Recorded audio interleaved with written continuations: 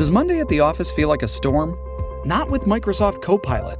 That feeling when Copilot gets everyone up to speed instantly? It's sunny again. When Copilot simplifies complex data so your teams can act, that sun's shining on a beach. And when Copilot uncovers hidden insights, you're on that beach with your people, and you find buried treasure. That's Microsoft Copilot. Learn more at Microsoft.com/AI for all.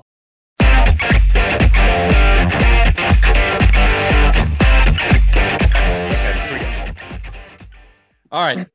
I'm Bobby Burton. This is On Texas Football. I'm joined today by Eric Nahlin, publisher of Inside Texas. It's our weekly State of the Program episode. Eric and I are going to talk a little bit about what the Longhorns expect prior to starting practice next week, and also a little bit of recruiting information. The Longhorns hosting a barbecue tomorrow on Thursday with some of the areas or some of the state's top recruits. A couple of guys coming in from out of state as well. Eric, welcome to the show, man. Hey, what's going on, Bobby? We've all got issues right now. I am upset about my car dealership keeping my car in the shop for a little longer than I had hoped. But we'll get past that and talk about the Longhorns right now. Eric, let's talk first about the barbecue tomorrow. Longhorns, Arch Manning expected in town, as well as a couple of other key commitments. A lot of the offensive linemen coming in, Jonte Cook, Malik Muhammad, a number of guys headed to Austin, a number of uncommitted guys as well headed to Austin. What are your thoughts on what Texas is trying to accomplish with the barbecue tomorrow? Well, I wrote late last night about a couple corners. I think they need to get a couple of those guys, at least forward motion on those, keep the velocity moving on those recruitments. And also, I think Colton Vasek is a big one that's coming in. Just when you think about needs in the program, edge is a giant need in the class. And then, you want to get guys in the boat like they got Malik Muhammad so they can start focusing on people. They don't really have that edge guy in other than Billy Walton in the class. So they need to really work and shorten up those guys. And then, of course, everybody's curious if Javian Toviano is going to show up. I tend to think he will. I wrote that I feel pretty confident in it. It's tough because that kid is a tough guy to get a read on. But with the people I've talked to, they think it's likely that he shows up to Austin on Thursday. So Toviano and Matthews are the corners coming in, along with Muhammad, who's already committed. And then you mentioned edge with Colton Vasek. Jamorius Brown, the young man from Moss Point, Mississippi, also supposed to be there as well. He's more of a guy that can play up and down the line, though, too, right? Yeah, exactly. I think maybe just a little bit bigger Malcolm Roach at this stage in his career, a guy that, he's got a lot of bounce in him. You see those guys that are 6'3", 270, but they move like they're, 6'1", 240, like linebackers. They're just bigger guys that have a lot of bounce in them. And they've got a lot of wiggle in their hips too. They're loose-hipped guys for being such big athletes. Not surprising, both guys played offense in high school. Malcolm Roach more at tight end and H-back. Jamarius Brown, just wherever they feel like putting him, he's even kicking and punting. It's kind of fun to watch. It's very, very entertaining highlights. So, you like the fact that he's coming in with his parents. Same thing with Jordan Matthews coming in with his family. The whole idea about the barbecue is a family atmosphere. You're not just trying to win over the kid, you're trying to win over the family. It's interesting that you talk about that. Brown also wants to major in engineering. And I've said this before, there is no better engineering school that he's considering than the University of Texas among a group of any of them in the Southeastern Conference. Hey, another thing that Jerry mentioned yesterday, and you mentioned edge, and I'm going back to this one, and that's Braylon Shelby, the young man out of Friendswood, is expected to make a decision between Texas and Southern Cal. He was a maybe for this week, still was a maybe as last time we talked to him. The issue there really is, Texas has to close the deal on someone like Shelby, like Vasek, that can play that position that gets after the quarterback, essentially. Texas really needs that in this class. Well, that's a fun recruitment because, recruiting is all about pulling the right levers. And, both those schools, USC and UT, have the right levers to pull, and they're tugging on as hard as they can. USC's got some things going for him out there with his brother playing for the Chargers. Proximity, of course. There's a lot of moms that want their kids home close to home. If you're a mom from Friendswood, would you rather have your son in Austin or out in big bad LA? So it's going to be interesting to see whether he picks burnt orange or burnt brisket. With Link, that's obviously for folks that don't know, that is a great reference to Lincoln Riley's lack of brisket making skills. Riley posted on Twitter some time ago what he thought was some great looking brisket, and it just looked burnt. So there is that. All right, Eric, we talk about recruiting and where Texas is at. The latest commitment coming from Muhammad, and then from Peyton Kirkland following that. So those two have come in the last week to 10 days. Do you expect any over the next week to 10 days? Do I expect them? No, but would I be surprised by a couple? No. Keeping Vosick in town is interesting to me. That visit is big. That's one of those where, I think the parents want him close, obviously with his dad having played there, Westlake being right down the road from DKR. But sometimes kids want to get away and just get a different experience in life. And so I think that's what he's up against. Now, does he want to go from Westlake and Austin to Eugene? That would be a little more enticing to me than going to Norman and playing for his dad's arch rival. So that would be kind of hard for me to see. But they'll get him in this weekend, and maybe he's closer to committing to Texas than anybody realizes. I don't know that. I haven't heard that, but just reading the fact pattern there, it wouldn't surprise me. Jordan Matthews, we know that he wants to take his time and go to the first couple weeks, but if he really gets that vibe at Texas, I could see him shutting it down sooner than he had initially thought about doing.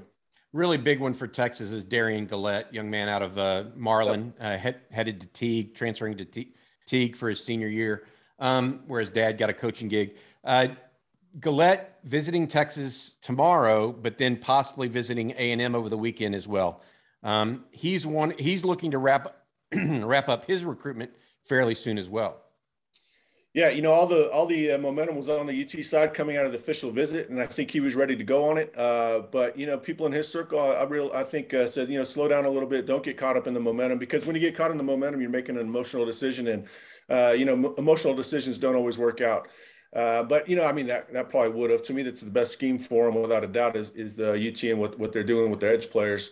But I think he'll probably make an August decision. And the A&M visit is up in the air from what we hear. So I still think UT leads. A lot of people are worried about A&M, of course. But I think some of that is built more on the last cycle as opposed to our most recent data on what they're doing in recruiting. What about our guys and Denton Ryan, Anthony Hill? So many people have made this a big recruitment. Obviously, he's a big-time recruit, so that's part of it. But it really looks like it's boiling down to Texas and Texas A&M. Texas has won most of those battles this year, clearly. Is this a big one for both teams? I mean, what are your thoughts on that? He's expected in at A&M this weekend. So at the same time, a lot of people have thought he might be leaning to the Longhorns. What are your thoughts on the Anthony Hill recruitment? Well, Texas is trying to put a bow on the dominance of the summer. And A&M is trying to keep that from happening. And so obviously that's just going to add to the magnitude of the recruitment. It's already a big recruitment on its own, but had he been committing in June, it wouldn't be nearly as big as this coming to an head and, things boiling over, so to say. But they're going to stick to the script and go to A&M this weekend. They had already intended it was going to be an official visit until A&M read the rules wrong, and they had to turn it into an unofficial visit. I'm sure he'll still find his way out to the ranch. But he's I don't think he's going to make an immediate decision after that visit. I think he's going to take his time, but it should come either before the season starts or early in the season from what we hear. It sounds like, and correct me if I'm wrong, sounds like a lot of these guys, not all of them, but a lot, want to make their decisions before their senior year. That's only natural because they want to have that scholarship in place in case they do get injured or what have you. But some, like Jalen Hale, McCall Harrison-Pilot, are wanting to wait until sometime during the season. David Hicks is another one that says he's going to wait. What are your thoughts on whether they do it one way or the other?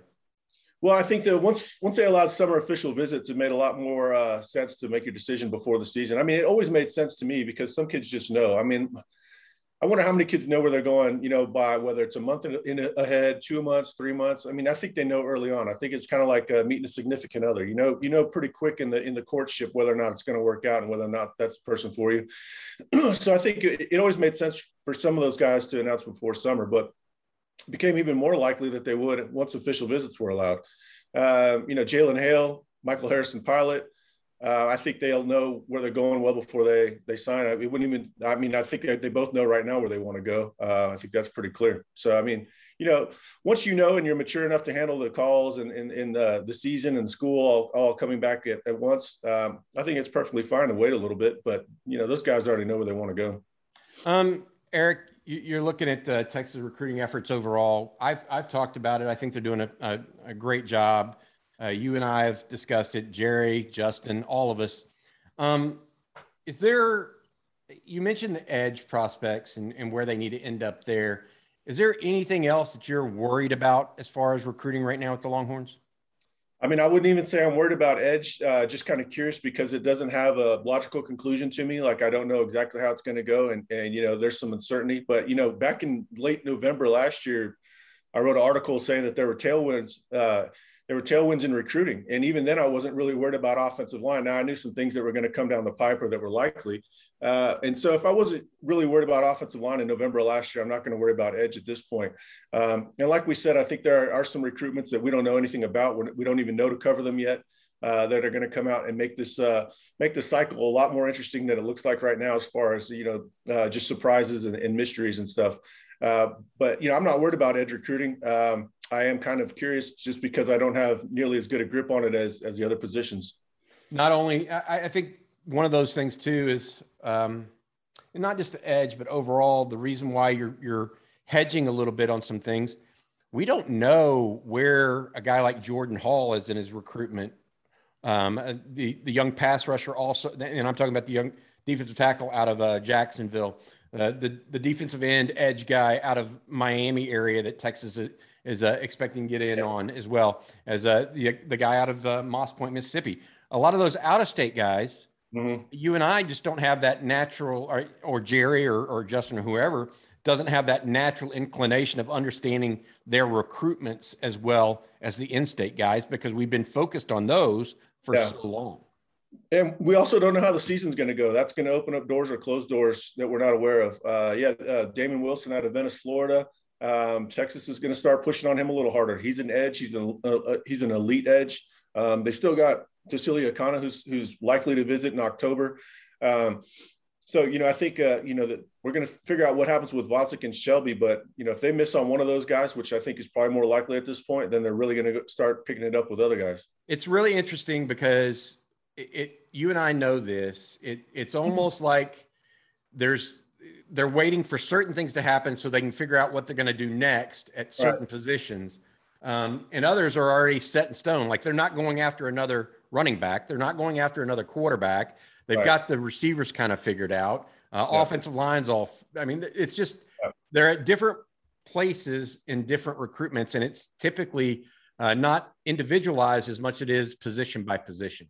Yeah, we have an idea on their edge plan. We just don't know how the plan is going to play out.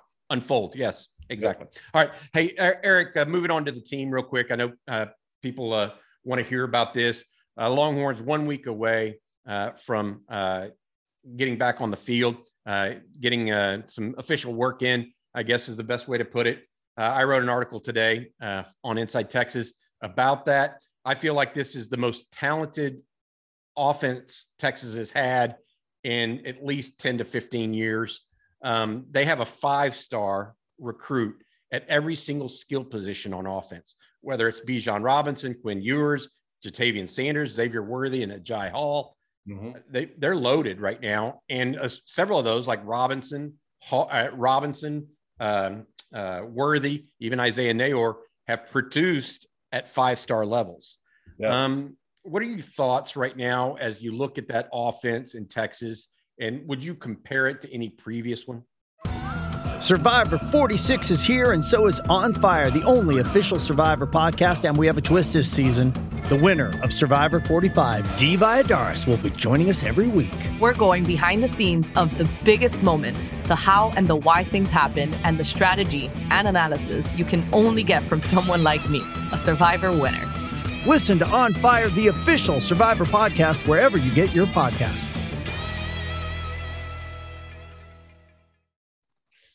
I wouldn't compare it to any previous one because, a lot of it comes down to how they're put into play. I really like Paul's article the other day about how the scheme diversity. That's something I've been touching on with I wrote an article about camp battles. We always look at camp battles as the head-to-head between individual players at the same position, but I'm curious about the players that are going to make the schemes pop versus other guys that make it go. So if you've got Jordan Whittington in 11 personnel at slot receiver, do you want him there, or do you want Jaleel Billingsley in 12 personnel there? What I wrote about when they got Billingsley is Billingsley almost gives you 11 and a half personnel because he's more of a receiver than a tight end. So I'm curious to see what schemes and looks become the dominant looks over the course of August, as much as I am in the camp battles. I did write a camp battle piece the other day about the 5 biggest ones we're paying attention to. And that is interesting to me. There's a lot of stuff going on. But I'm waiting to see how the identification of this team comes along as far as their scheme. And that goes on defense, probably even more so than offense. Offense, we just kind of have a better handle on because the pieces are more clear. Interesting. You bring up that article you wrote, and I read it. And some of them were just natural to me. Kelvin Banks versus Andre Karich. Some of them you and I, they write themselves, right? Sure. And that's okay. The one that you wrote about that caught my attention more than the others, because I hadn't really thought about it deeply, is David Benda versus Diamante Tucker-Dorsey, really as that second inside linebacker next to Jaylan Ford. DeMarvion Overshown's not a true inside linebacker. So Benda versus the grad transfer Diamante Tucker-Dorsey is an interesting one. Take people inside your thought process and what you talked about there. Well, yeah, I mean, that's the inside info one there. We know what the coaches are trying to work on with DeMarvion, and we also know how Tucker and Benda are doing in 7-on-7. And just so you don't have to say Diamante Tucker-Dorsey, they all call him Tuck just to shorten it. So maybe once he becomes a household name, or if he becomes a household name, we'll be able to shorten that one. But yeah, so they're looking at, there's certain packages where they have a Sam linebacker and certain packages where they have a buck, and the buck would be Ovie Oghoufo. Well, when they want a linebacker off, another off-ball linebacker, they'll pull Oghoufo off and put in one of Benda or Tucker-Dorsey. He hasn't earned the right for us to call him Tuck yet. But so they have very interesting differences. Benda is more athletic, maybe looks a little bit more of the D1 part. But I don't know if he has the diagnostic skills. They're both showing to be really good against the pass in 7-on-7. So that really caught my eye. When the pads come on, Tucker-Dorsey might have the ball in his favor because of how much experience he has. He has over 50 games, even at the FCS level. He's an All-American. But if you put on the tape, he knows how to find the football in traffic. And so that might be something that gives him a little bit of advantage over Benda. But this is something they're going to look at because it allows them to freelance DeMarvion Overshown. I hear all of that, and I agree with what you're saying. The question is whether David Benda can find the football. He's probably more physically talented than Tucker-Dorsey, but not, a lot of it comes down to just finding the football and whether or not Benda can do that in traffic. Eric, anything else you want to touch on prior to the guys returning? I know that they're already there working out. This is just the official beginning, I guess, of football that's coming up next week.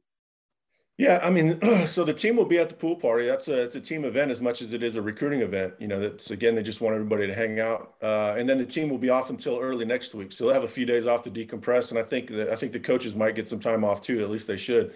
I'm excited about it as much as everybody. I don't read much about the team. I write a lot about it. And the more I write about it, the more I'm actually investigating. And that's when I start to get kind of excited about it. So writing the camp preview stuff kind of gets me going a little bit, kind of gets me out of that recruiting mode and into football mode. I like to cover both, but they each kind of have their seasons as far as I'm concerned. Yeah, no, I get it. All right, Eric Nahlin, InsideTexas.com publisher. Thanks for joining us. This has been the State of the Program on Texas football.